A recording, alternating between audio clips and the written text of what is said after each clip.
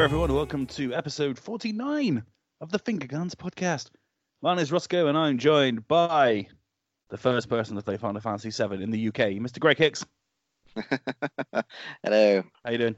Yeah, not too bad, thanks. I'm on call tonight, so touch wood, we don't have a repeat of last time when I was called out just before the podcast. So, yeah, I'm on edge, I'm on call, but I'm fine. Good weekend? Yeah, not too bad. Well, I've been working, really. So, Sure. I mean, we do split shifts, and today is like 9 till 3, but I'm on call from 3 till 8 in the morning. So, yeah, I've got that back of my mind thought that I might get called in at some point. Are you on higher alert at the moment? It's hard to say. I mean, I'm not under any like NDA or anything like that I can't say. It's just that it's all a bit up in the air at the moment. There's certainly going to be a push on sort of cancelling non-essential surgeries. I mean, we're orthopedics, so we'll still do like people breaking themselves, but yeah, there might be a bit of a restriction on people that have had to wait for knee and hip operations. They might make them wait a little bit longer because unfortunately a lot of people that have these worn out knees and hips are old. And old people are susceptible to stuff when they've had surgeries, Yes. especially with like broken hips as well. But that's a separate issue. And yeah, this whole coronavirus thing is a bit susceptible in old people, so we don't want to be like asymptomatic carriers. And then, I mean, we try and keep as sterile as we can in theatre, but you know, you want to be careful. No, But sure. the scariest thing is they're talking about we might have to shave our beards off. No. I know. I've just fucking grown this one as well. This is doing all right. I'm managing this one. I'm not getting fed up with it yet, and because we're gonna have to wear like a new type of surgical mask, they're talking about it not being a flush seal if we've got masks, if we've got beards. Oh. So I'm just like, really? And they're like, oh yeah, it might have to be like clean shaven, not just a bit of stubble, like clean shaven. I'm like, what? Are you gonna glue them to my face? What? Wow, I haven't seen you clean shaven since Since school, I was guess? since I was about 12 years old, which is what I look like, clean shaven. But I've got a bum chin, so I said, would that create like a hole in the seal? You know, would that be like an air leak? So that's why I grow the beard, to cover up the bum chin. I see. So yeah, that's my week. Virus and facial topiary woes. Oh, the drama. I know. Oh, talking of old people under isolation, Mr. Paul Collett. Well, thank you very much. How you doing, mate? Absolute git. How are you? I'm okay. I have wrestled a lot of people at Sainsbury's this morning. It's crazy out there. I'm enjoying life, you know, avoiding the wrong end. Good. Well, that's something. Well, it is. I just can't understand why people are panic buying. It's just ridiculous. Everyone just needs to calm down, and that's my advice. Okay, fair enough. Other than that, you're good. Yeah, good. And finally, it's his birthday tomorrow. It's Sean Davies. Hi, How you doing, mate? Well, I'm good. it'll be today, won't it? Well, yes, when you're listening to it, it will be today. Yeah. So happy birthday, Sean. Happy birthday, you. Sean. Cheers. Yay. But as of recording this, it's going to be tomorrow. But you've had a good day, it would seem. Yes, I've had a good day. Nice birthday tea. Had some pizza and some Eton Mass, and just had some, just for Greg's benefit, some drumstick chewies. Good stuff. Whee. Like chewy drumsticks. Absolutely Yeah. amazing. The best kind. Absolutely amazing. How are you doing, Ross? You've had a busy day by the looks of it. Yeah, lots of streaming today. If you don't know what we're doing at the moment, Finger Guns is very proud to be a part of a Hero Up gaming campaign, which raises money for Help for Heroes. If you do want to get involved, I'll put a link in the description if you do want to donate towards the thing. It'd be £1, £2, £3, £4, £5, whatever you feel like donating. And we're going to be streaming an awful lot. We've streamed already quite a bit this weekend, and we're going to be doing it some more this week, all in aid of Help for Heroes. So if you want to get involved, get involved. But yeah, other than that, I'm fine. My back's still playing up. I'm sitting up at the moment, which is an upgrade, I guess, but not quite 100% comfortable yet. If I go mute for a prolonged period of time, it's me going, "Oh fuck, it hurts." But hopefully that won't happen. So other than that, I'm really, really good. Right, let's crack Excellent. on with with what we've been playing. So I'll go straight back to the start. Mr. Greg Hicks, what have you been playing this week? Mixed. Well, no, not really much of a mixed bag actually. I will say though, I know you guys have picked it up as well. I decided to dabble in Anthem because it was $3.99 on PS4. It's really good. I can see why like Paul got frustrated with it. I've had like one connection issue so far, but that to me says they've ironed it out a little bit. I'm really enjoying it. It is a looter shooter, and it's no different than Division. You know, it's a by the numbers squad shooter really. But I'm quite enjoying pooting around, flying around in my javelin. Why are they called javelins anyway? Is it meant to be because they fly and strike on the ground? I don't know. Because they travel fast in the sky or something. Right, okay, fair enough. We've been streaming Anthem today, and we had the game crashed while we were streaming, so nice. That was a problem. But good on Anthem. Yeah. Anyway. Yeah. Otherwise, played some Gang Beasts with you guys yesterday, which was hilarious. Oh man, that was so much fun. I whizzed through What Remains of Edith Finch again because it's on Game Pass. So I thought this is a really sad and depressing game, but I want to get the achievements on it this time. So I sort of boshed that out in an afternoon. It's still a very good game. Still some sad bits in there. Yeah, just been dabbling with some Resident Evil 2 again, just to get in practice for the third one on April the 3rd, providing my postman doesn't catch anything and doesn't deliver it to me. Sure. Have you seen what Domino's are doing? No. They're doing contact-free delivery. So what will happen is they'll put the pizza down and then run. They literally put the pizza down on the floor of someone's house, and they stand 6 feet back to confirm that they actually go and get the pizza, and then they leave. I presume they knock on the door first, not just shout. Well, yeah. Dude, I got your pizza, man. Hello. Just as they're driving away, just. But yeah, it's quite an interesting move. I mean, I can see that's as a safety thing, that's pretty cool. But at the same time, it's also really absurd that they're playing Knock Knock Goose, like Ding Dong Ditch with hot food. And not running away. Yeah. You can't pay in cash either. You have to pay for it online. Or hold on. What did you just call that? Ding Dong Dish? Ding Dong Ditch, as in, or Ding Dong Dash. Yeah, you knock on the door and run away. The fuck? It's called Knockdown Ginger, man. What the hell? Knockdown Ginger. Yeah. I know. Knock. What do you knock down? Their door. I mean, how fucking brutal is it in London that you're booting people's door down right away? No, it's just Knockdown Ginger. That's what it was called. It's not called Knockdown Ditch Dinner, whatever you call it. Absolutely not. See, this isn't a thing in Stoke. You knock on somebody's door and run, and they chase after you with a shotgun. So you just don't do it. You know. You both sound like it's talking like a German because I don't understand this. Stoke sounds like Escape from LA, except they haven't segregated you from the mainland. Yeah. It's just that nobody really wants to come here, and we can't afford to leave. Yeah. Is it a bit like the whole Under the Dome thing? But there's the dome is just in your mind. Like, it's just a classified. Yeah. Like people don't want to leave Stoke because it's scary, and people don't want to come here because it's scary. So Yeah, you're not really selling it as like a top tourist destination. We've got oatcakes, best food on the planet, but that's about it. What do you call a bread roll? A bread roll. Oh, sorry, fuck for that. I met some people from Hull once, and they were calling them baps, and we were like, no. Oh yeah, we call them baps too, but that's not a bread roll. That's a bap. No, not a bread roll. A bap and a bread roll was the same thing to us. They were calling it a bread cake. What? Yeah, they were calling a bap, like a white bap, a bread cake. Mm-hmm. And it's great because the bloke we were talking to was there with his wife, and he's like, "No, these are baps," pointing to her boobs. What you put in a roll is a bread cake. I'm like, so you just called it a roll? No, it's a bread cake. Oh, fuck's sake. Okay. Yeah. Anyway, that's what I've been playing. Okay. Thanks. Mr. Paul Collett, what have or haven't you been playing this week? Well, I like Greg. I picked up Amazon for $3.99 on Amazon Anthem. You picked up Amazon for $3.99. Yeah, it's a bit cheap. I thought I'd get some shares in. Jeff Bezos is obviously ill and trying to sell it off cheap. Yeah, he's got the COVID and he goes, "Well, I want rid of it." So I bought Anthem $3.99 because I'm a man who likes to give things a second chance. I know I've been ranting and raving about it on the podcast for God knows how long. So I thought I'd give it a go. So I put the disc in and loaded it up, and what happened? I got a connection error. So straight away I got to Twitter and had to go at EA and BioWare and saying your fucking game's a bunch of shit. Did that make you feel better for doing so? Yeah, well, a little bit. I mean, it was just like I could not believe it. Like, after all this time, it's still fucked. But then I did actually get into the game, and it's good fun. I can't ever not say that it's a good game, but it's just so broken and so just fucked. It's unbelievable. So, but I'm now have it. I'm now looking forward to the version 2.0. See if they can fix it and make it how it should be. So I've been playing that. Streamed that earlier with you guys, and I've been playing Shenmue.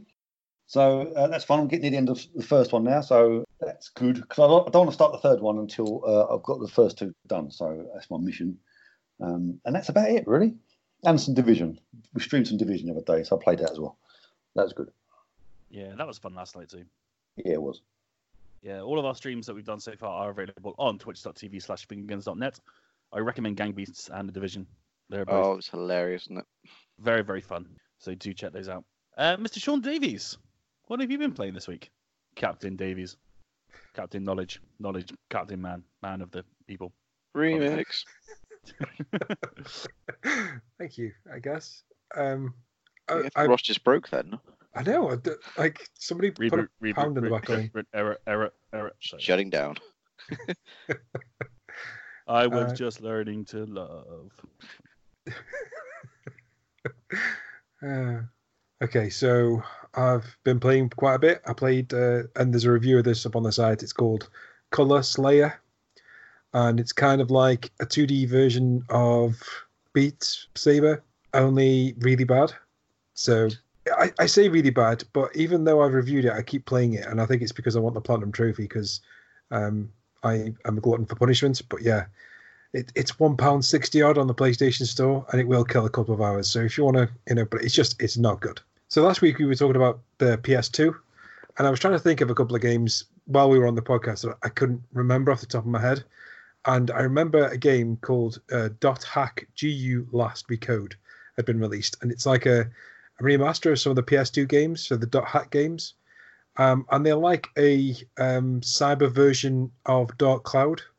So you play as this guy who's playing inside a virtual world, and his friend gets killed within the game and goes into a coma and in the outside world. So you play as this character trying to investigate the coma of your friend who's been killed in game and then gone into a coma outside. And I remember really enjoying it as a kid, but I can't actually remember a single thing about it. So I decided to play it, and it's pretty good actually. I looked at some of the graphics from the original on YouTube, and it's a really good remaster too. So if you were on the bubble about that, and this is like a super niche game, but if you did manage to play the original, I know I loved it back as a kid, but I genuinely can't remember much about it. So this remaster is kind of actually really impressive. I've been playing something called Super Destronaut Land Wars, which is like a really crap version of Doom set in a neon world, and it's like cross with Tron. It's from Ratalaika. It's the same guys that did the Space Invaders ripoff called Super Destronauts, and this is just another ripoff. And there'll be a review on the website on Monday afternoon, so if you want to go and check out my full thoughts on that, you can do. I've been playing something called Gigantosaurus the Game, which I can't talk about. I've been playing something called TT Isle of Man 2 Ride on the Edge, which I, again, can't talk about. I've been playing My Friend Pedro, which is freaking awesome. Yeah, it's a lot easier than I thought it was going to be, which is... Try getting S ranks. I haven't really thought about getting the rankings. I've just been kind of just going through and... Oh, yeah, like casually, it's quite good fun, isn't it? If you want to get multipliers and combos and stuff, then it gets a bit tougher. Oh yeah. I just wanted to get to the end to see what happened, because it's like, despite it being mostly about the action, there's actually like some cool story going on in the background. I get the feeling. I mean, it might turn out to be total gash by the end of the story, but you know. Oh, you're not finished it yet? No, so at this point it feels like there's something cool going on, but I kind of maybe building that up in my brain. Am I going to be really disappointed? No, the last level's just peak Devolver. Awesome. Okay, I will continue. I've been playing Dead End Job because there's a new patch out which adds some new items. So yes, still a great game.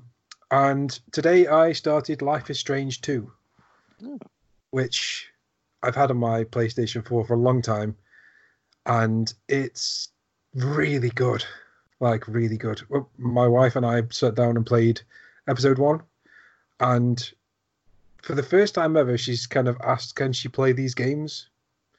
So I don't know if you know the story, but it's about, you know, a completely different family. That all the production values have been like upscaled massively from the first season and Before the Storm.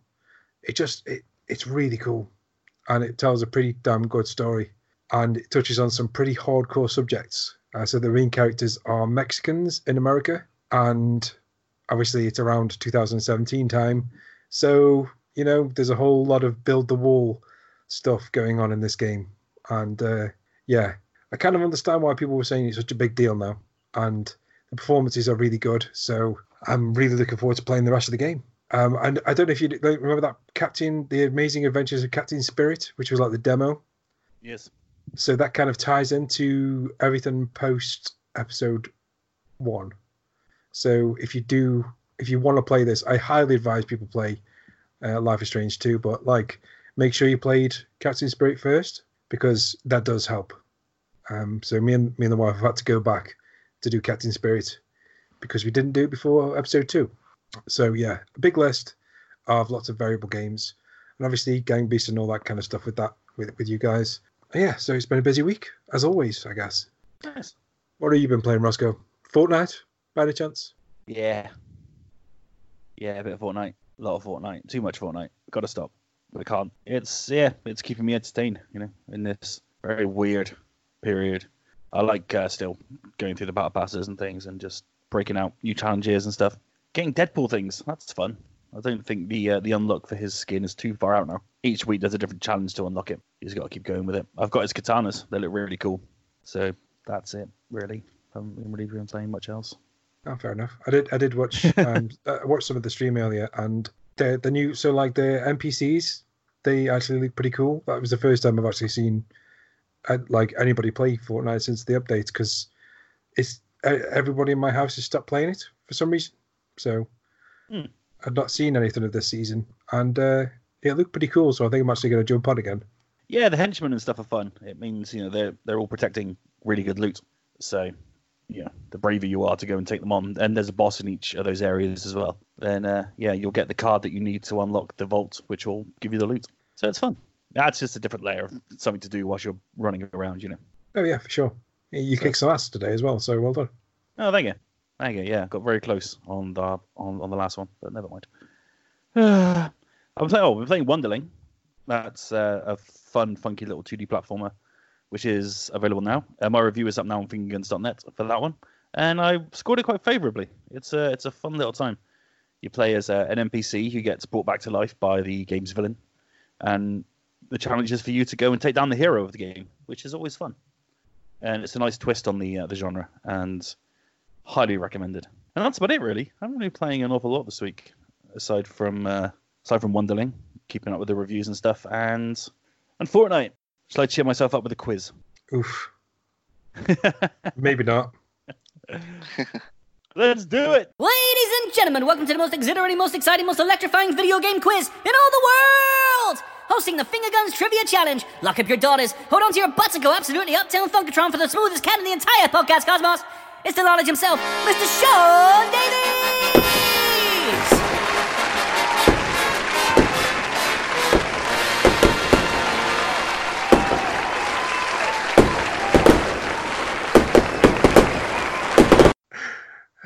That intro never gets old, does it? Yeah, it's fun, isn't it? What people don't know is your squeaky impression that we always cut out. It's fantastic. I don't know what you're talking about. Yes, I just sound crazy now. Yeah. Hello and welcome to this week's Trivia Challenge. This week, it's all about Grand Theft Auto. All about Grand Theft Auto. Oh, such a poor bias. Well, Oh, I doubt it. Come on, man. He is seriously lagging behind in this. Who's winning currently? Greg. To be fair, I have missed out like 2 quizzes, so Turned out Greg was a Pokemon wizard. Pokemon Apprentice wizard, I think. I wasn't that good. I just got lucky on some of them. A lot of them I just remember from the early days of the TV show. I didn't get a reply from anybody who got less than you guys. So, well done for setting the base mark for everybody to beat. So, let's do this. If you've never done this quiz before, I'm going to ask the guys 10 questions, and towards the end of the podcast, we'll get the answers, and we will see which one of these guys gets the most. I've also got an awesome tiebreaker this week, which I might ask you anyway. Okay, so question 1. The protagonist in Grand Theft Auto Vice City, Tommy Vercetti, was voiced by which actor? So question 1. The protagonist in Grand Theft Auto Vice City, Tommy Vercetti, was voiced by which actor? Oh, I know that one. Reasonably easy one to start off with. Cool. I'm off the mark. Okay. That's cool with me. Catch you later. Paul, don't say it. I won't say it, but just keep them that level of difficulty, please, and that'd be quite okay. Okay. Thanks. Question 2. At the beginning of Grand Theft Auto 3, which character asks you to drive a car because their hands are all messed up? Was it A, Claude, B, 8-Ball, or C, Catalina? So question 2, at the beginning of Grand Theft Auto 3, which character asks you to drive a car because your hands are all messed up? Is it A, Claude, B, 8-Ball, or C, Catalina?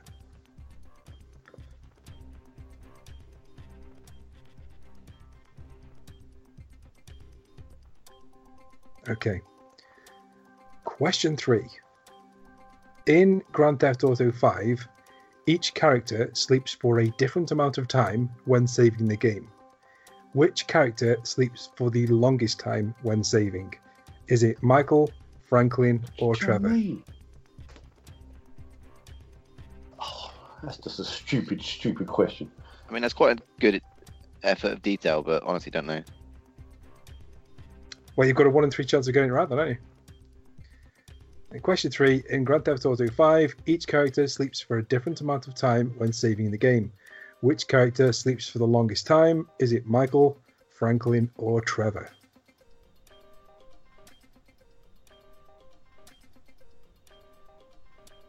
If you have to guess, you have to guess. I am. Okay.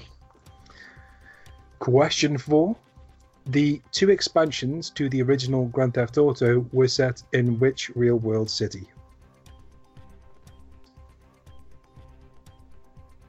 The original Grand Theft Auto. The original Grand Theft Auto.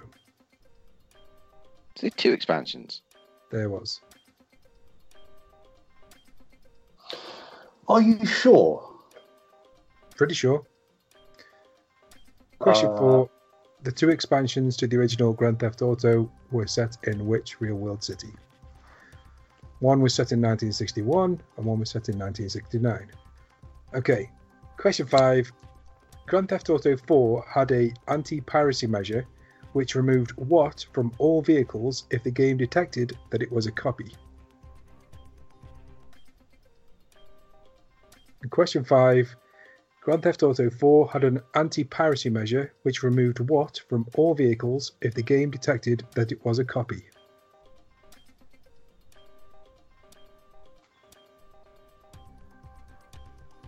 You might know this because it was a big deal back in the day.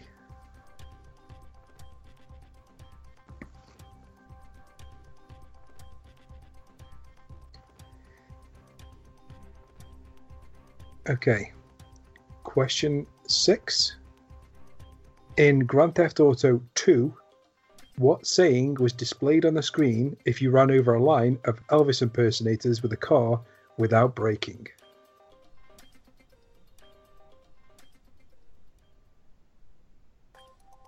And question 6. Can you have put the bloody monks one instead? No. Question 6. In Grand Theft Auto 2, what saying was displayed on the screen if you ran over a line of Elvis impersonators with a car without braking?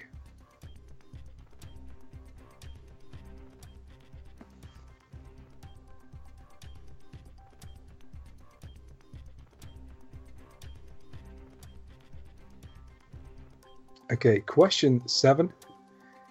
In Grand Theft Auto 5, what is the name of Franklin and Lamar's dog? Is it A, Dog? Is it B, Little Homie? Or C, Chop?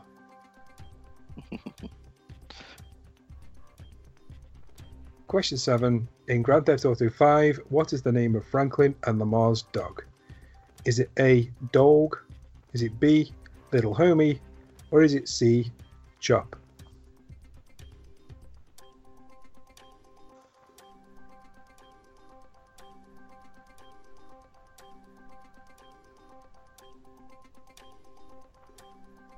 Okay, question 8. What is the name of the soda that can be found in shops and on billboards in Grand Theft Auto 4 and Grand Theft Auto San Andreas? Is it Liberty Cola, Snuff, or Sprunk? I actually knew that one. Wow. I'd even written it down before you said it. Excellent. Question 8. What is the name of the soda that can be found in shops and all billboards in Grand Theft Auto 4 and Grand Theft Auto San Andreas? Is it Liberty Cola, Snuff, or Sprunk?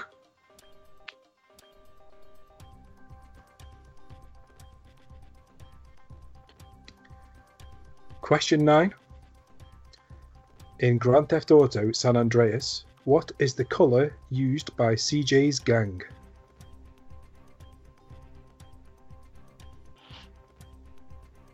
And question 9. In Grand Theft Auto San Andreas, what is the colour used by CJ's gang?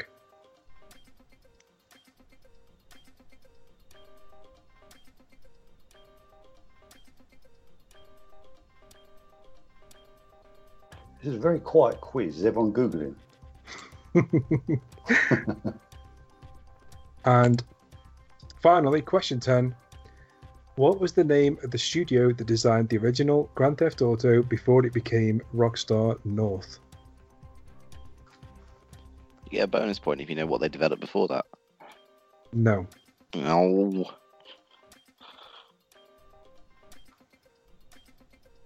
Only because I've asked you that as a quiz question before. Question 10. What was the name of the studio that designed the original Grand Theft Auto before it became Rockstar North? Nearly said it. And that was all 10 questions.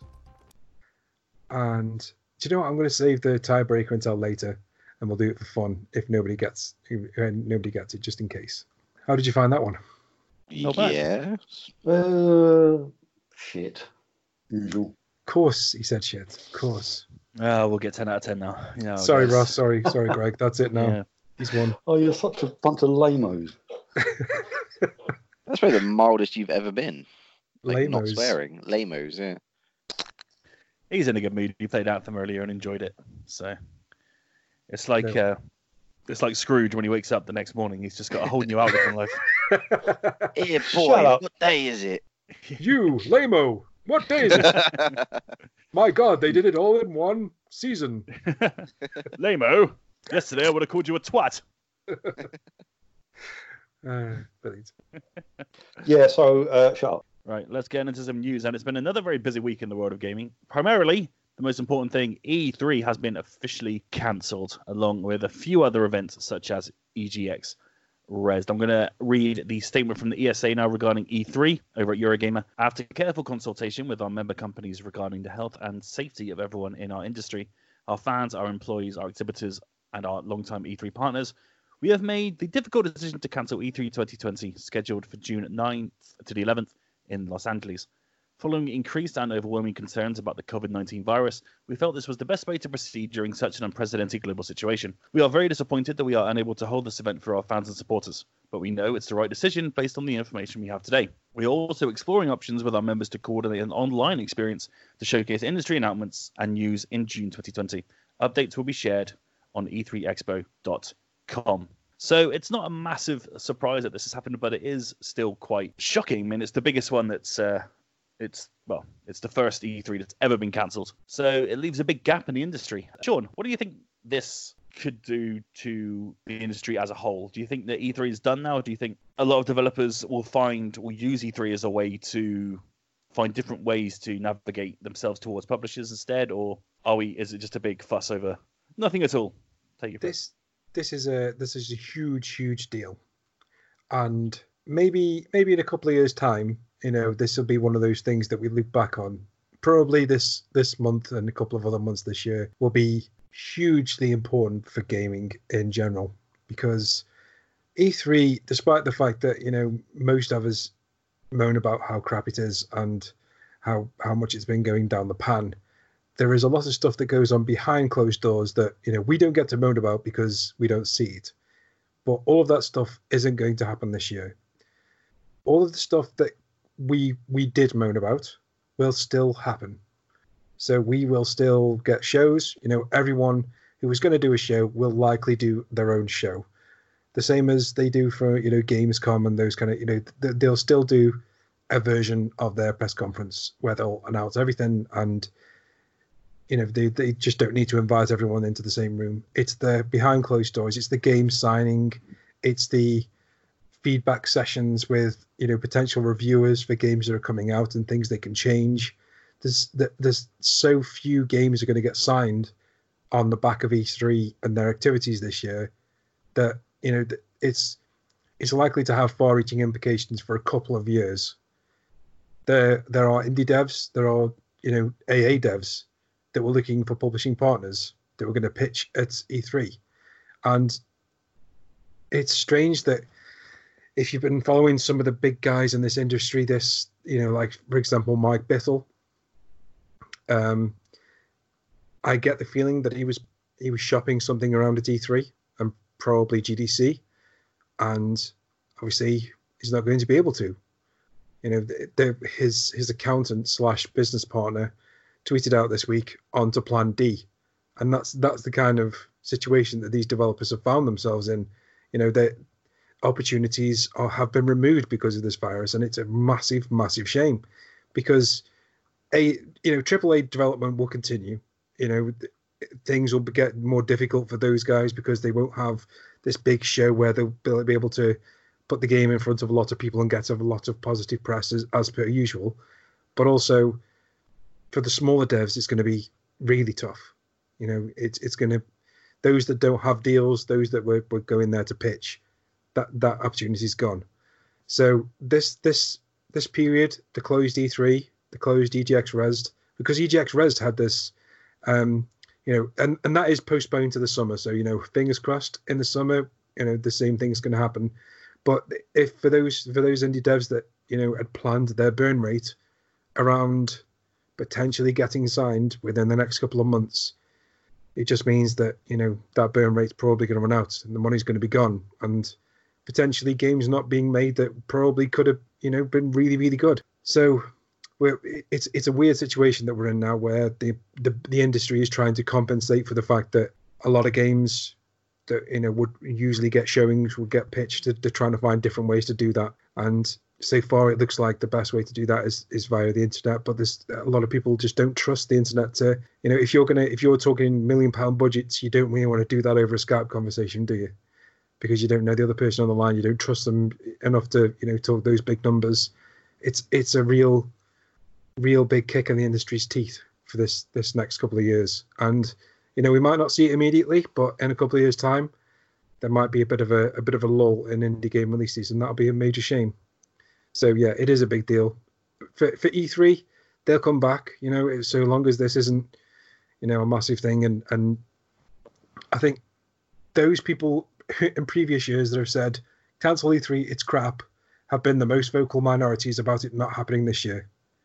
They've been like, well, I'm going to miss E3 this year, despite moaning that it even existed last year. So, it's a fickle group, but we'll see. But I think E3 will come back, and I think this might be the opportunity they need to change. And I doubt they've got enough time to do something extravagant like the virtual E3 that I've been telling them to do for years. But, at least they'll be able to try and put some kind of contingency together should this ever happen. And maybe that would be better than what they're currently planning.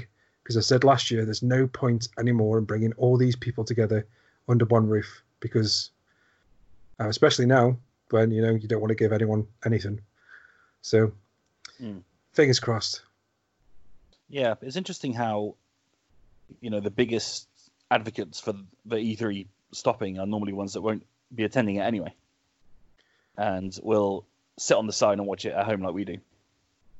Yeah. And so from their angle, nothing has really changed. I mean, we're still going to see the big thing about E3 is obviously those big press conferences, and they aren't going to disappear anytime soon. No, no, and there's a bit of an issue for games media in general, because quite a lot of games media make their money from game events. So, outside of our little bubble where we're not taking cash off people for whatever reason, and we're not doing advertising and we're not doing paid, gambling linked pages and whatnot, a lot of the games press get a lot of money from coverage of events.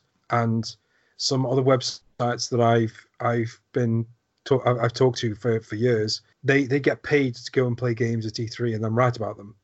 That, you know, the publisher says, here's £50, you come to an appointment, you write up about it, and they do the same for Gamescom, and they do for for like PAX and things like that. So that is a major source of income for the writers and for the websites. So, you know, you can understand why some of these people who, you know, the vocal minority have been moaning about it not happening, because, you know, it is a massive impact to their bottom line. But you're right, most of the people that have been moaning about it not happening this year are the ones it will least affect. You know, those people like me, you, anyone who was going to be sitting at home in the middle of the night watching stupid video game conferences with cheesy people on stage, nothing will change. We'll still get all of that, just without, you know, having to feel bad about not being in LA, you know, shaking unwashed hands. I'm going to miss Ubisoft's Just Dance routines. I think they'll do it anyway. You think? Yeah. Well, I mean, they can self-isolate in E3 now. You know, they can have the entire E3 as just Dance conference because no one else will be there. It's fantastic. Yeah, fair enough. Greg, where do you see this happening now? I mean, we look at what E3 is. You know, it's a global kind of like 3-day event, but primarily it's about, at least for a lot of people, it's a way for developers to show off what they're doing and for a way to get investors into things.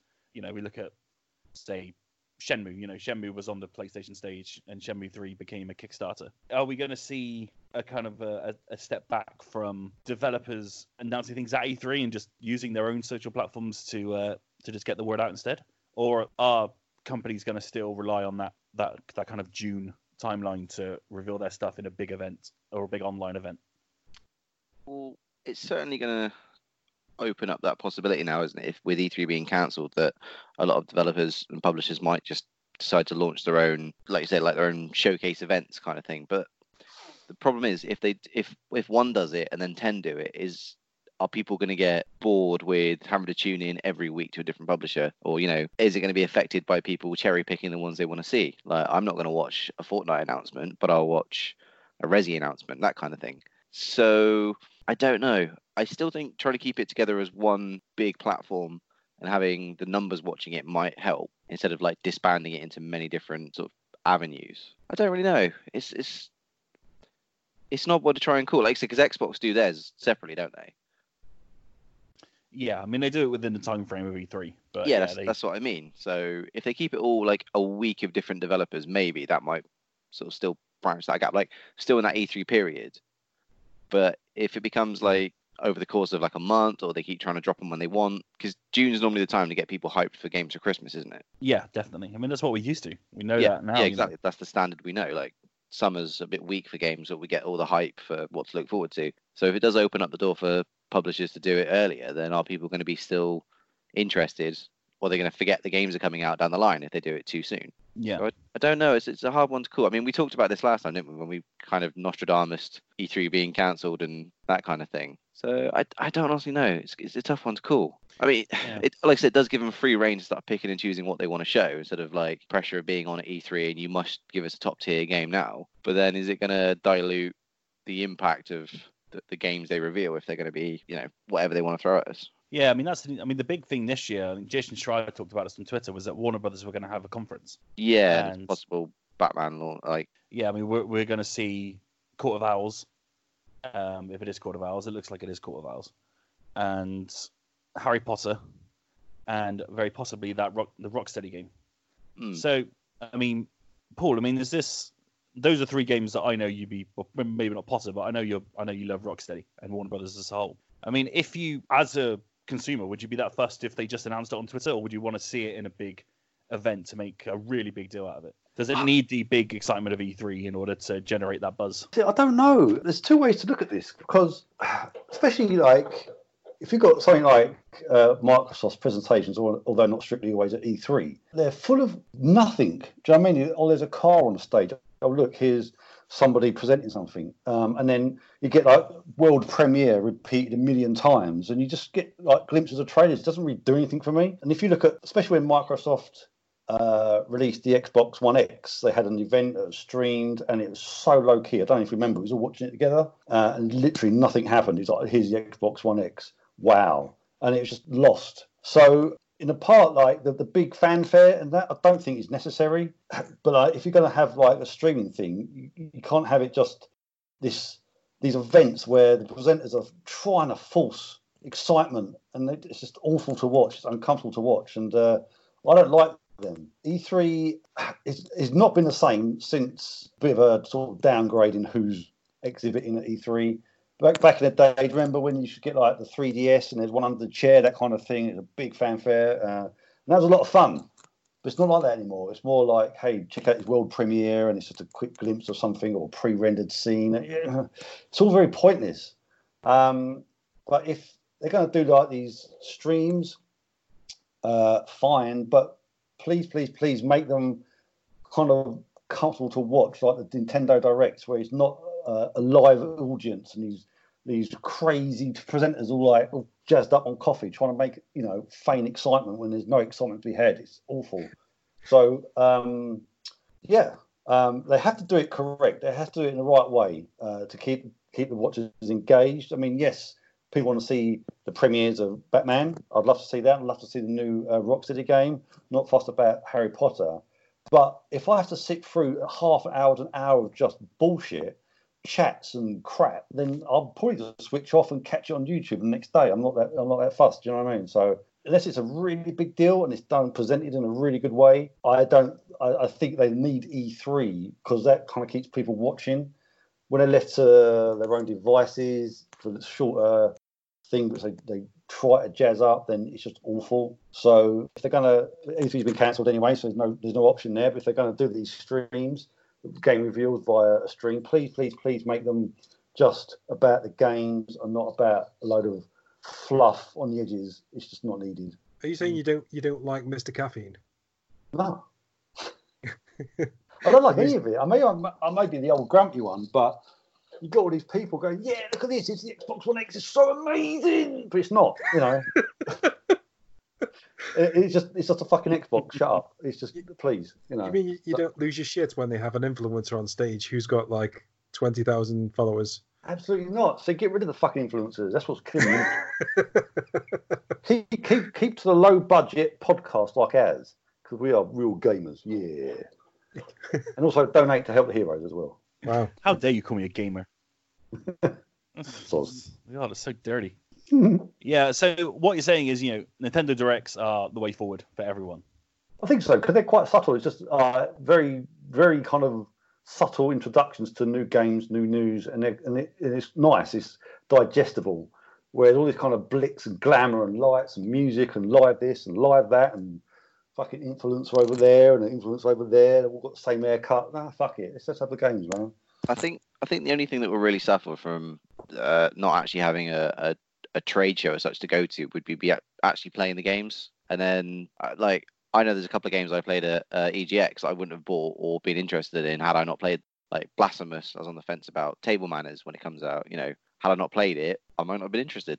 Valfaris, I think that's the only thing that might really suffer is the impact of actually playing a game and how it will sway people to buy them. Yeah, that's fair. I mean, I was talking last week about how I wasn't all that excited about Final Fantasy VII until I played it.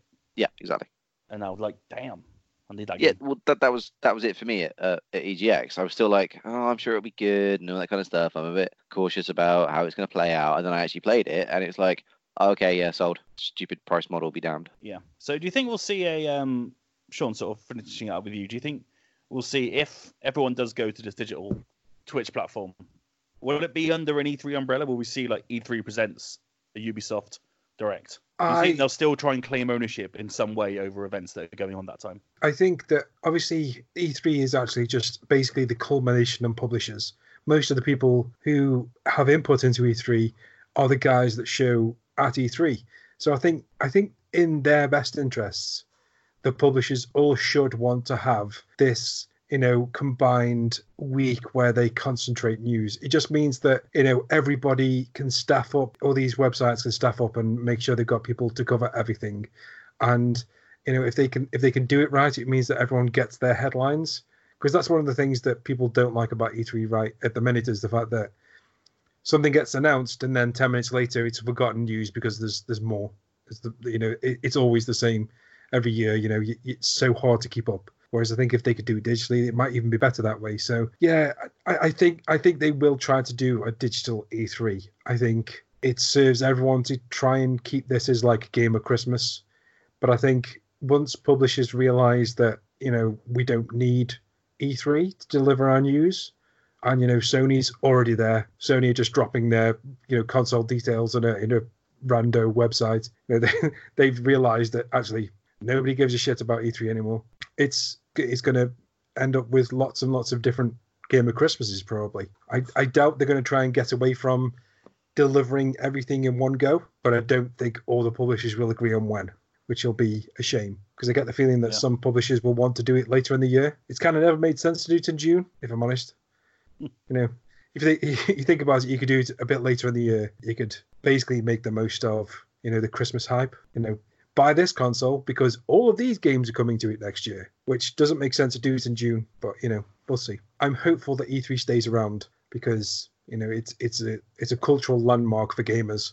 I said that word again. I'm so sorry. That's twice. It's a cultural landmark for people who like electronic entertainment. Yes. But it is a dinosaur, and Sony and Nintendo and Focus Home Interactive, they've started doing their own shows and stuff. So it is a dinosaur and it needs to move on. And this might be the kick-off it needs. So we'll see. Game industry enthusiast. Thank you very much. Game industry enthusiast. I'm going to start calling you an insider. The highest of high insults to anyone. Oof. Oh God, my heart. Right, let's talk about Naughty Dog, because Naughty Dog have been in the kennel this week.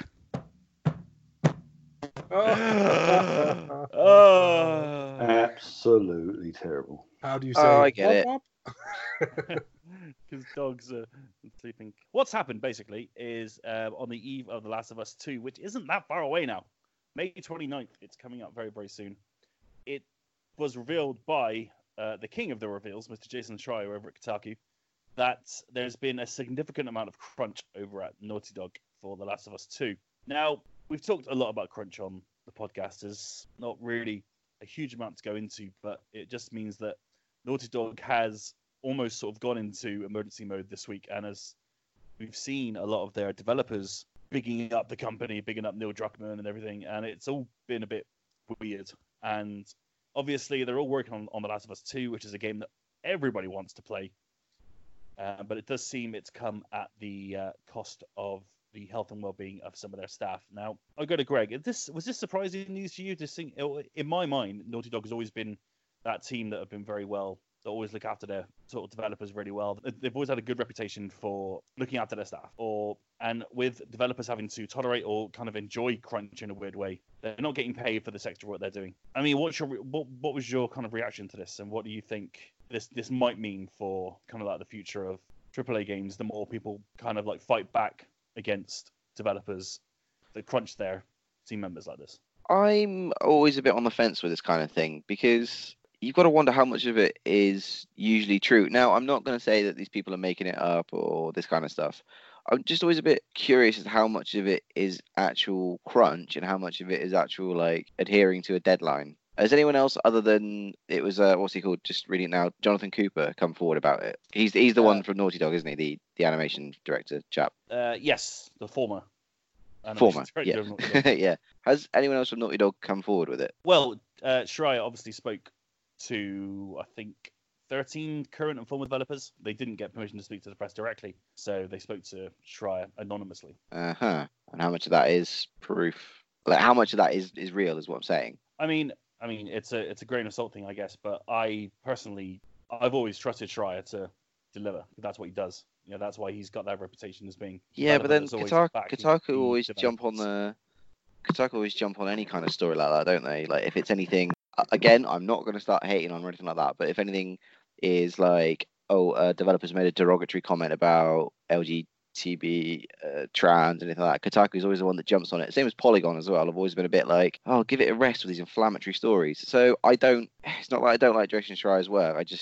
I'm always, like you say, the grain of salt thing. I'm always a bit like, okay, right, is it actually crunch, or are they just having a bit of a whinge because it's nearly deadline time? And I'm not suggesting that it's that at all. Like, people should just man up and make a game. I just there are reports of it coming from other developers as well, so I'm never sure whether to take it as truth or people just not used to whip cracking. I know people like animators and level designers come and go, like asset designers, they come and go. They're essentially like freelance, aren't they? They're hired, and then they make the game, and then they go off to other pastures. How much of that is not just someone on their first time or their fifth time on a game development, and it's just a bit harder than they expect?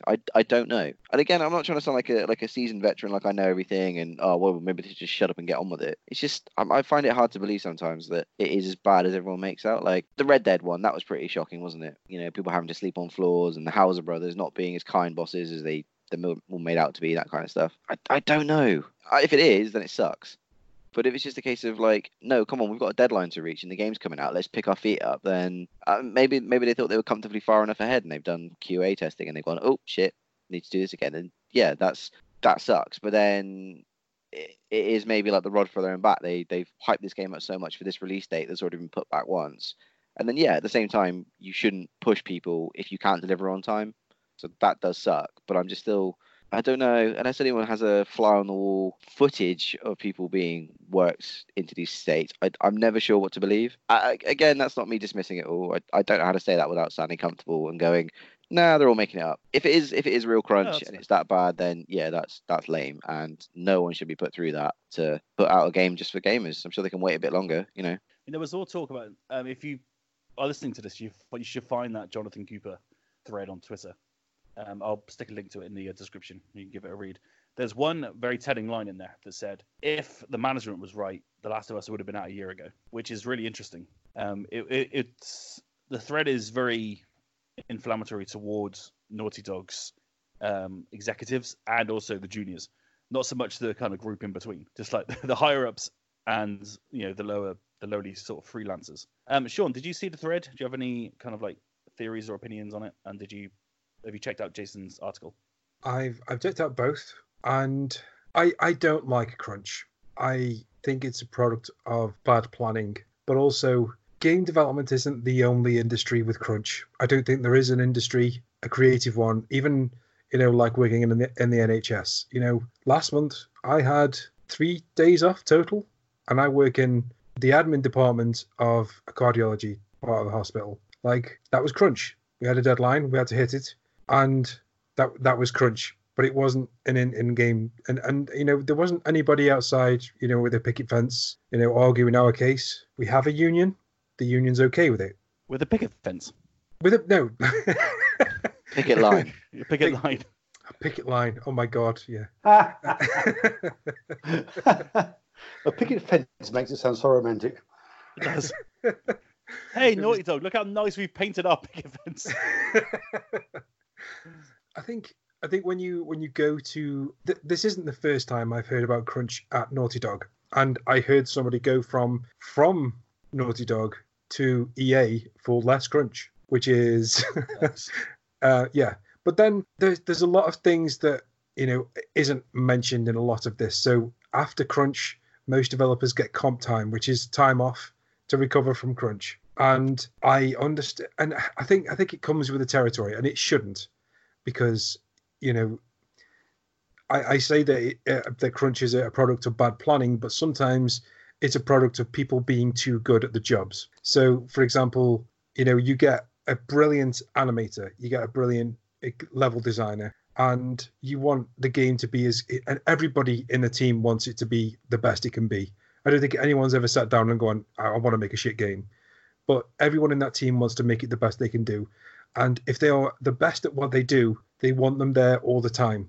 And these issues with having a deadline and a budget, you can't just throw more staff at it. And that's in any industry, like if you have a process or a situation, you can't just throw more people at it if in a tight situation, because you have to train those people. They have to get up to speed. Sometimes the best thing to do is just get your head down and get it done. And with like Rockstar and with EA and with Naughty Dog, they're making games which they want to hit a 90 Metacritic and sell millions. They want to make masterpieces. And I think when you sign up to one of these teams, you're expected to be, the best. And they're going to want you there all the time. And I think, it is all of this crunch is a product of bad planning. If you can get the right people in and enough people, you can deliver on time and under budget. But, game dev is like any artistic... And this isn't even the worst of it. Like, you think about what's his face, the guy who made The Witness.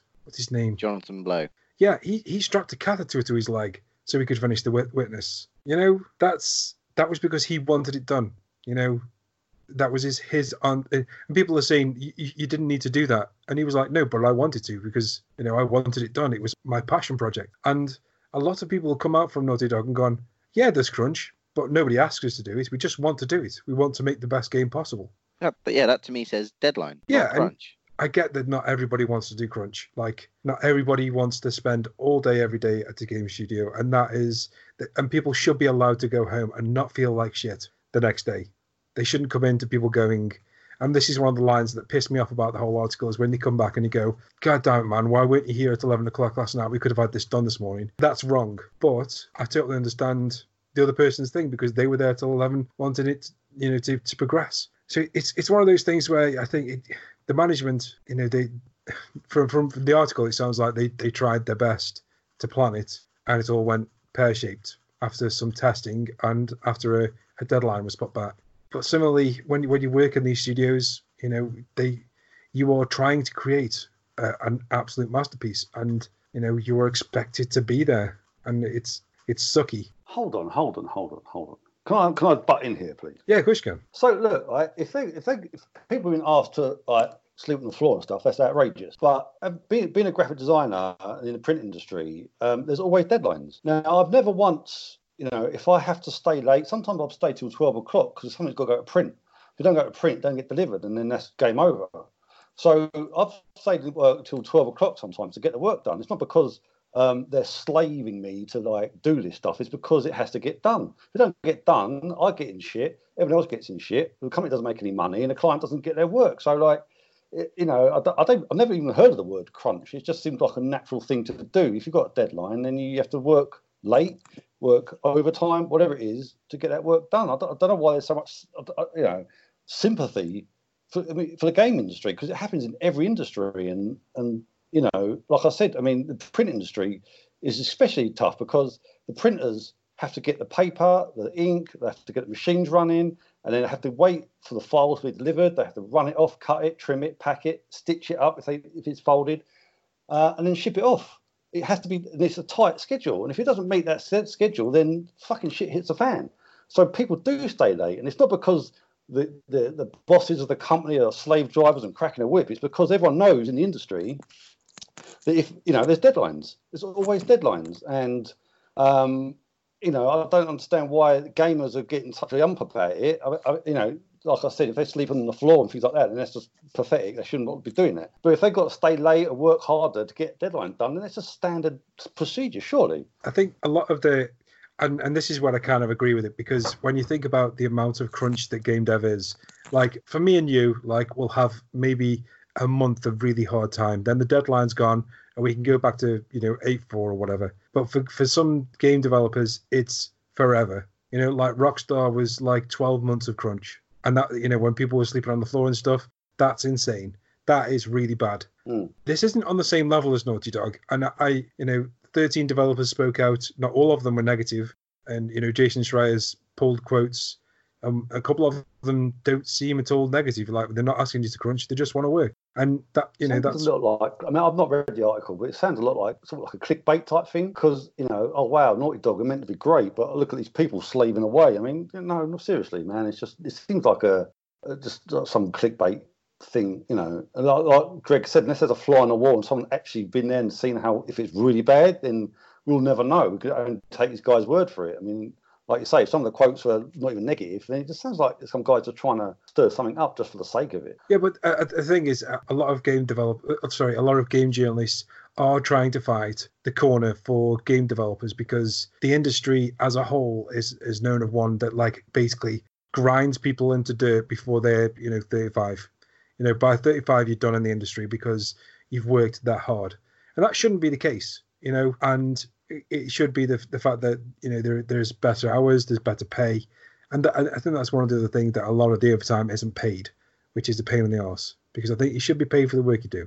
Yeah, of course.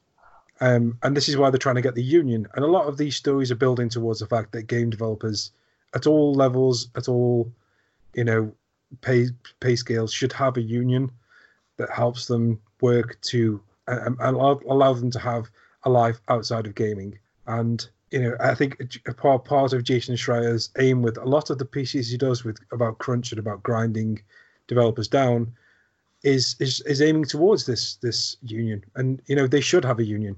But again, even with a union, if you've got a studio full of workaholics that want to make the best game ever made, they're still going to work overtime. So I don't know, man. It's a tough one, but like you say, we don't know. I mean, is it right that I have to stay till 12 to make sure the print goes? Who knows? But it's part of the job. So you just get on with it, don't you? How about you, Ross? What's your take on this? Yeah. I agree with everyone's opinions on this. Do you, or are you totally anti-crunch? Well, no, I'm anti-crunch. No one should not be getting paid for the work they do, especially for a product that's going to probably make that studio $1 billion. Yeah. That's when it gets weird.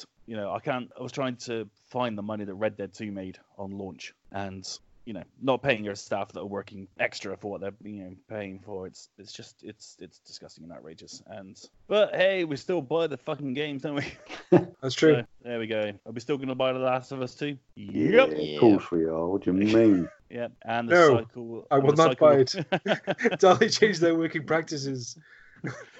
And the cycle will continue. Right then, let's talk about something that I know is going to enrage Sean Davies. Horizon Zero Dawn is coming to PC. He's not enraged about that in particular, but more enraged about the reaction to it. And he specifically said this week, "Can I talk about this on the podcast? Because I want to rage." I was like, "Yes, let's do it." I haven't heard of Sean rage for a while. I'm very excited about it. PS4 exclusive Horizon Zero Dawn is coming to PC. People got mad about it. Sean, tell me all about it. People are fucking stupid, aren't they? Oh yes. Oh yeah. Look, I don't know where your hatred for other game consoles or platforms came from, but can you please take that hate, shove it right up your arse, and turn it into an ulcer, which will eventually kill you? Because this needs to stop. Because a guy smashed his PS4 because Horizon's coming to PC.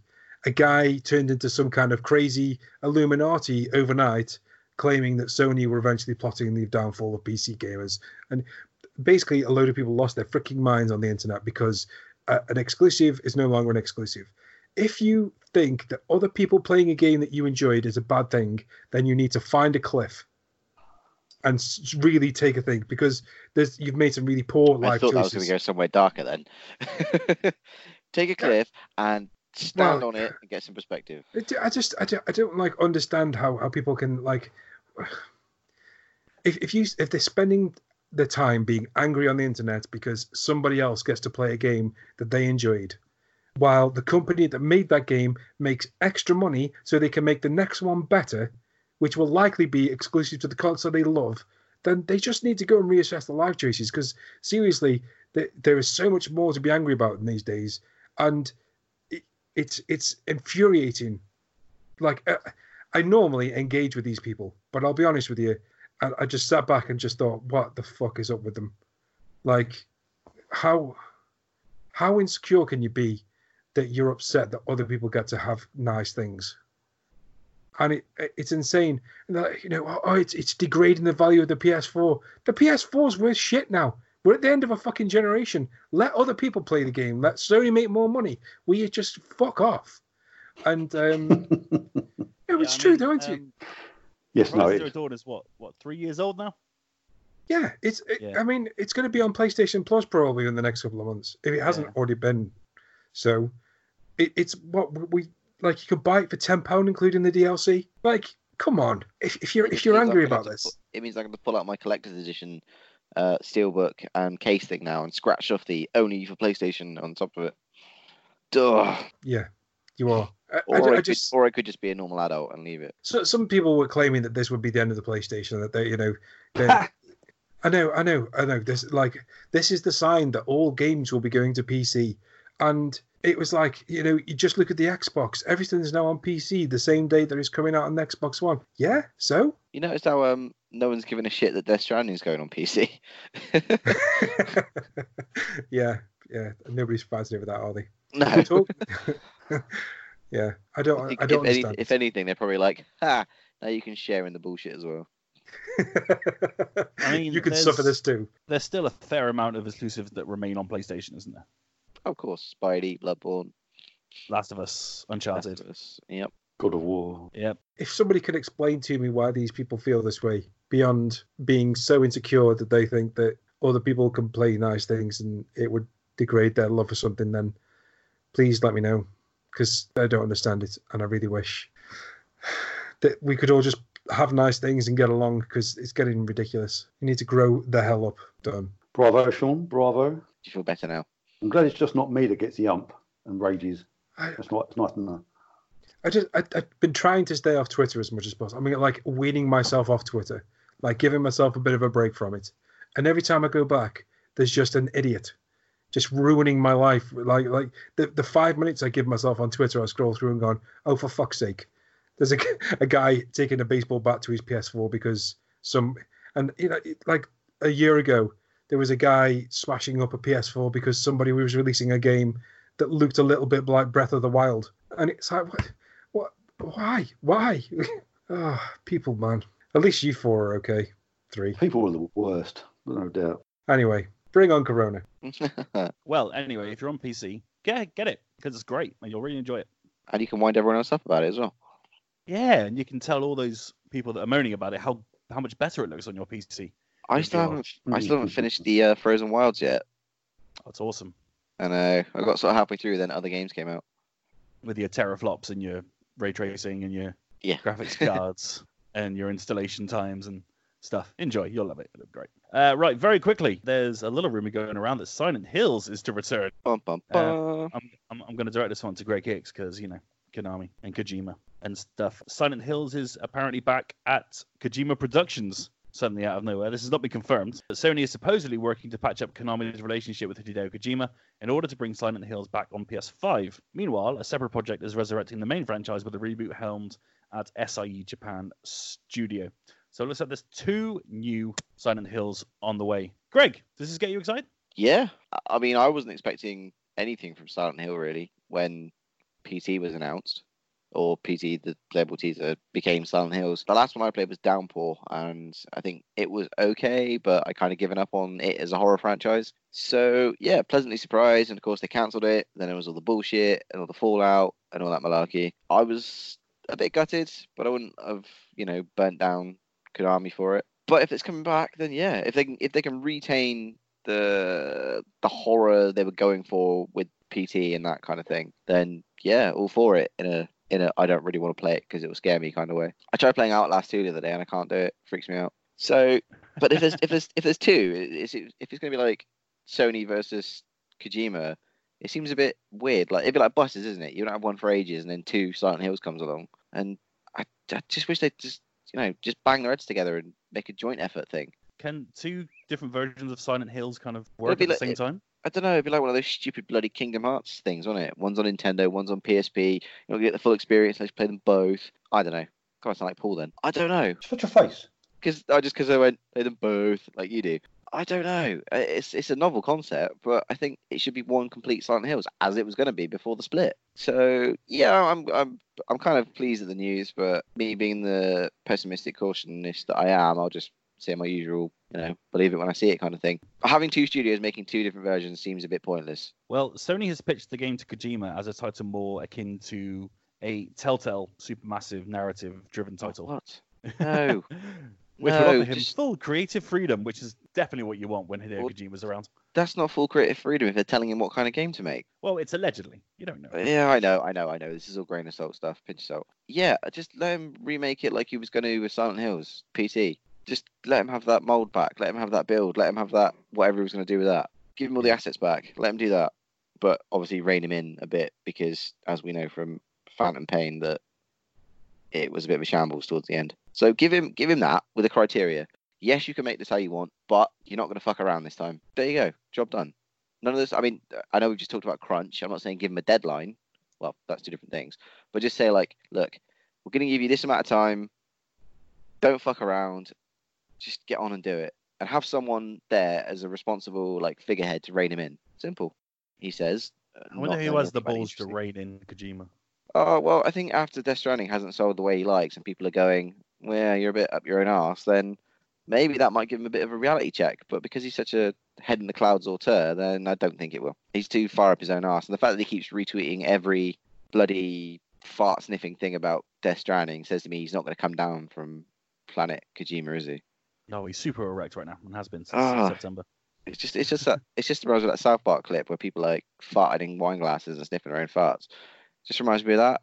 Like, I know I've gone anti-Death Stranding, although I was saying the other week in the BAFTAs I commend it for what it's done. Just I had to mute him on Twitter because it's just constant praise. Thanks, just smug. You made a game. You're right. You're known for Metal Gear Solid, so you had the freedom to make this game. You fucked up with Phantom Pain by taking too long, so they took Silent Hills away from you. If they're gonna give it back to him, it should be on a tenuous leash. Like, all right, you can have it back, but if you fuck it up, you're not doing it again. You gotta be a good boy. Yeah, exactly. Hopefully, he'll learn a lesson from Death Stranding in that it's not done as well as the auteur genius has hoped, and it can be a bit more grounded to make a decent Silent Hill game that doesn't take forever. Mm-hmm. I mean, to make, not that's to the hope. play. Yeah, that's where I stand on that. Again, okay.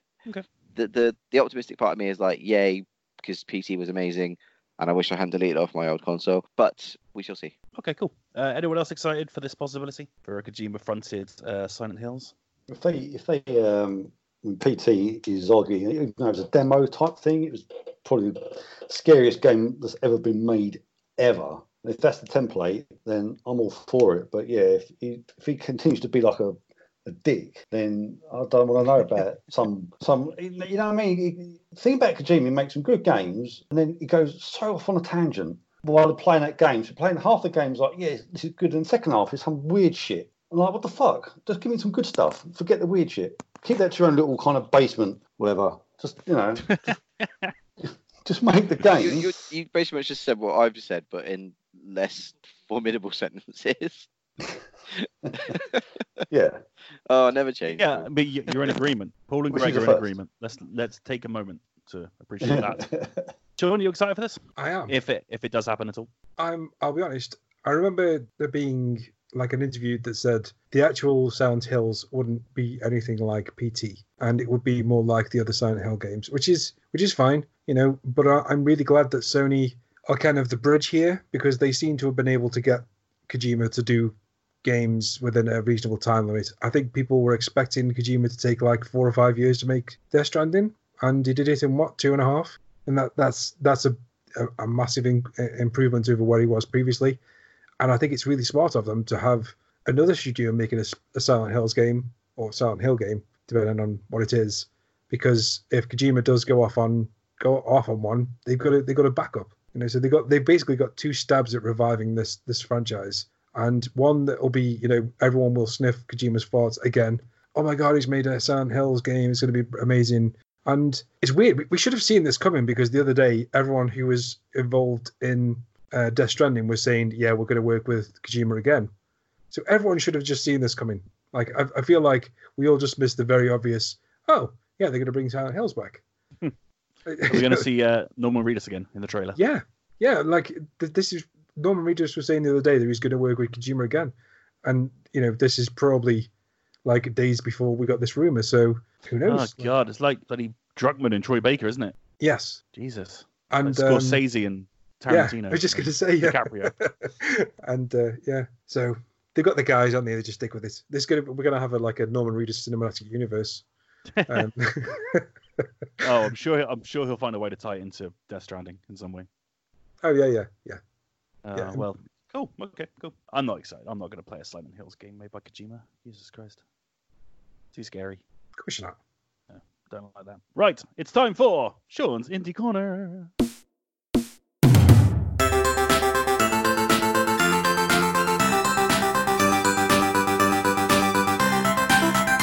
Okay. So this week I've kind of concentrated on a couple of games that we actually don't know that much about. So the first is, if you're listening to this on Monday, there's going to be an announcement made today. We know what that announcement is, but we can't tell you. So go and follow Mode 7 Games on Twitter or Ground Shatter on Twitter, because they are making an announcement today on Twitter, and it is redacted, awesome redacted. So yeah, that's totally redacted, but it looks redacted. Can't wait to redacted with a side of redacted. Exactly. We can't talk about it, but I will love to talk about it next week. The second game is BFF or Die. So this game has been out on PC for a while, but it was originally kind of scheduled for consoles, and it's a co-op game where you basically have to go out and you in the game you use the same controller. So it's 2-player. One person uses the left side of the controller, one player uses the right side of the controller, and it's awesome. It is a really great party game.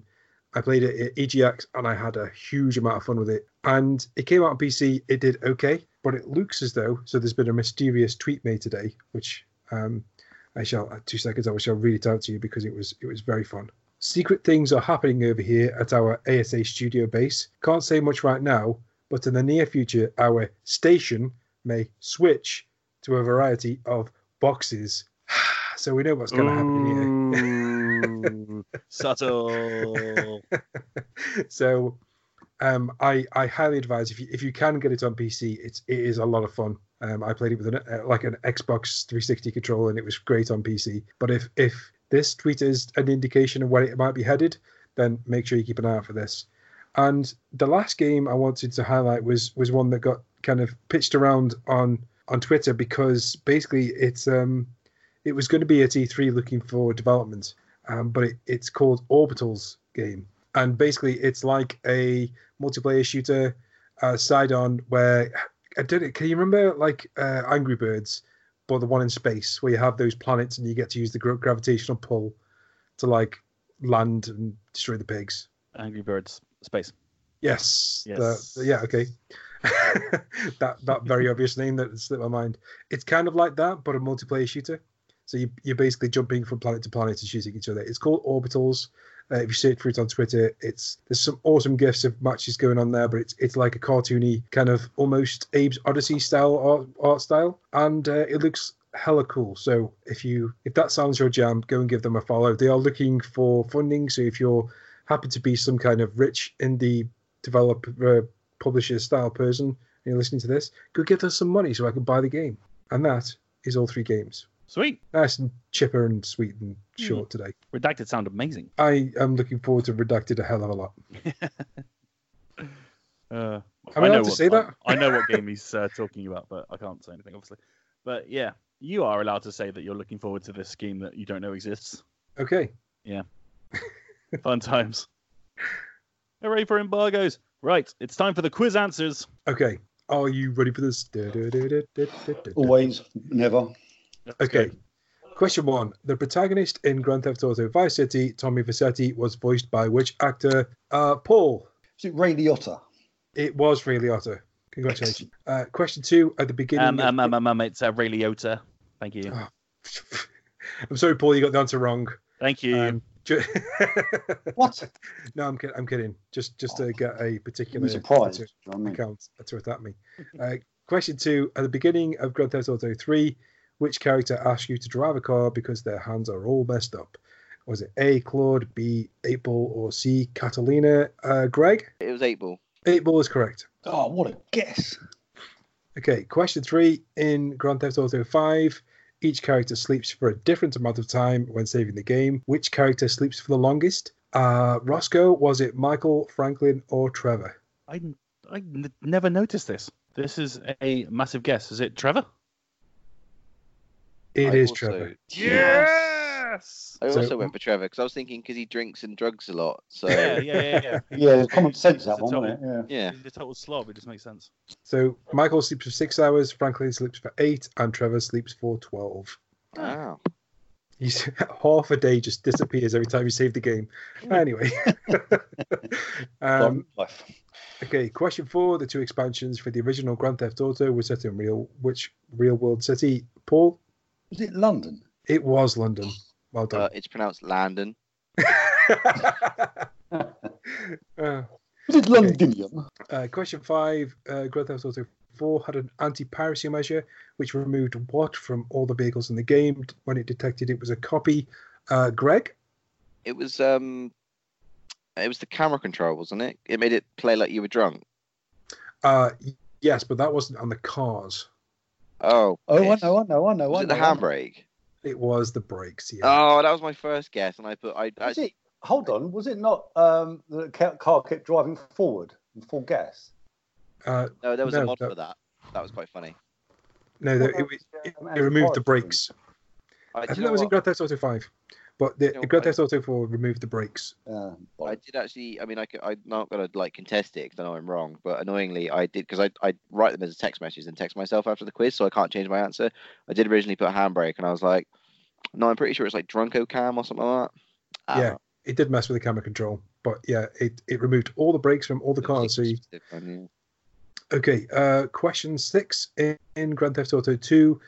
What saying was displayed on the screen if you ran over a line of Elvis impersonators with a car without braking? Roscoe? Elvis has left the building. Elvis has left the building. Oh, what a punt! Okay, question 7 in Grand Theft Auto 5. What is the name of Franklin and Lamar's dog? Paul, was it Dog, was it Little Homie, or was it Chop? Was it Chop? It was Chop. Yes. Question 8. Was it Chop? You knew it was Chop. You played more GTA than any of Shut us. your chops. Hey! Question 8. What is the name of the soda that can be found in shops and on billboards in Grand Theft Auto 4 and on San Andreas? Greg, you know this one, don't you? I do. Is it Liberty Cola? It's Sprunk. Yeah, Sprunk. Sounds like. Yes, it does. Sounds like Sprite. Yeah. Question 9. In Grand Theft Auto San Andreas, what is the color used by CJ's gang? Roscoe? Green. Grove It's Street for yellow. life. Grove Street. No, it's not. No, What? it's not. What? It means green. It's green. Grove Street No, is green. the Hispanics. Yeah, it's green. Oh. Yeah. What a son of a Question 10. bitch. Question 10. What was the name of the studio that designed the original Grand Theft Auto before it became Rockstar North? Paul? Was it DMA Design? It was DMA Design. Well done, chaps. Well done. Okay. I was so sure that you were going to say Kiefer Sutherland for Ray Liotta. Oh, okay. After this, I'm going to give you a little bit of an update. Let's go. Anyway, toss up your scores for me. Let's find out who's got what. Let's start with Paul. 9. 9. Roscoe? 9. Oh, so we're going to have this tiebreaker regardless. Greg? Oh, It's going to be a 3-way tiebreak. Holy shit. 3-way tiebreak. Okay, we've never done this before. it's probably all the same question as well, wasn't it? Okay.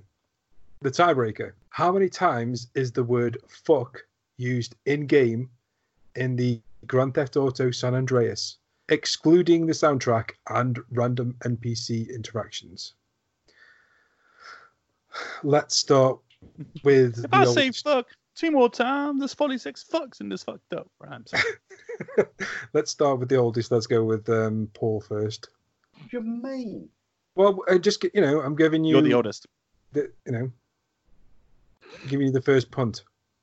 So, how many times is the word "fuck" used in the game of San Andreas, excluding the soundtrack and random NPC interactions? I don't know. 500. 500. Okay. Roscoe, aren't you the next youngest or oldest? Or is that Greg? No, Greg's. Okay, Greg. What, as in just in story dialogue? It's how many times is the word "fuck" used in game in San Andreas? But not NPCs. Not NPCs and not the soundtrack. So story dialogue. Mostly, yes. I don't know, 250. Okay, Roscoe. 499. Yes. Okay, the word "fuck" is used 365 times Oh. in San That Andreas. means Ross. Wait, no. Oh, 250 is the closest. Yeah. Woohoo! Yeah. Fuck! That was very close. But Oh, I had to do math then. Oh, man. I was like, hang on, did Ross pip it? Wait, no, there's 136, 135 in his, 114 difference in mine. Yay! I should have done Greg's number. God damn it. Never mind. well done, chaps. Greg pulls even further into the lead. Yeah. Question. I was really All of hoping. I was really hoping that the tiebreaker was going to be, what do the monks say when you order? What's the phrase when you run the monks over? Garanga. Goranga. So let's talk about this Kiefer Sutherland situation. I'm going to keep it short because I know nobody else wants to hear about this again. But I have now spoken to 8 game developers who were involved in Tekken Tag Tournament and Street Fighter X Tekken. And guess what? Kiefer Sutherland never touched that game. Okay. It's hardly an update, is it, really?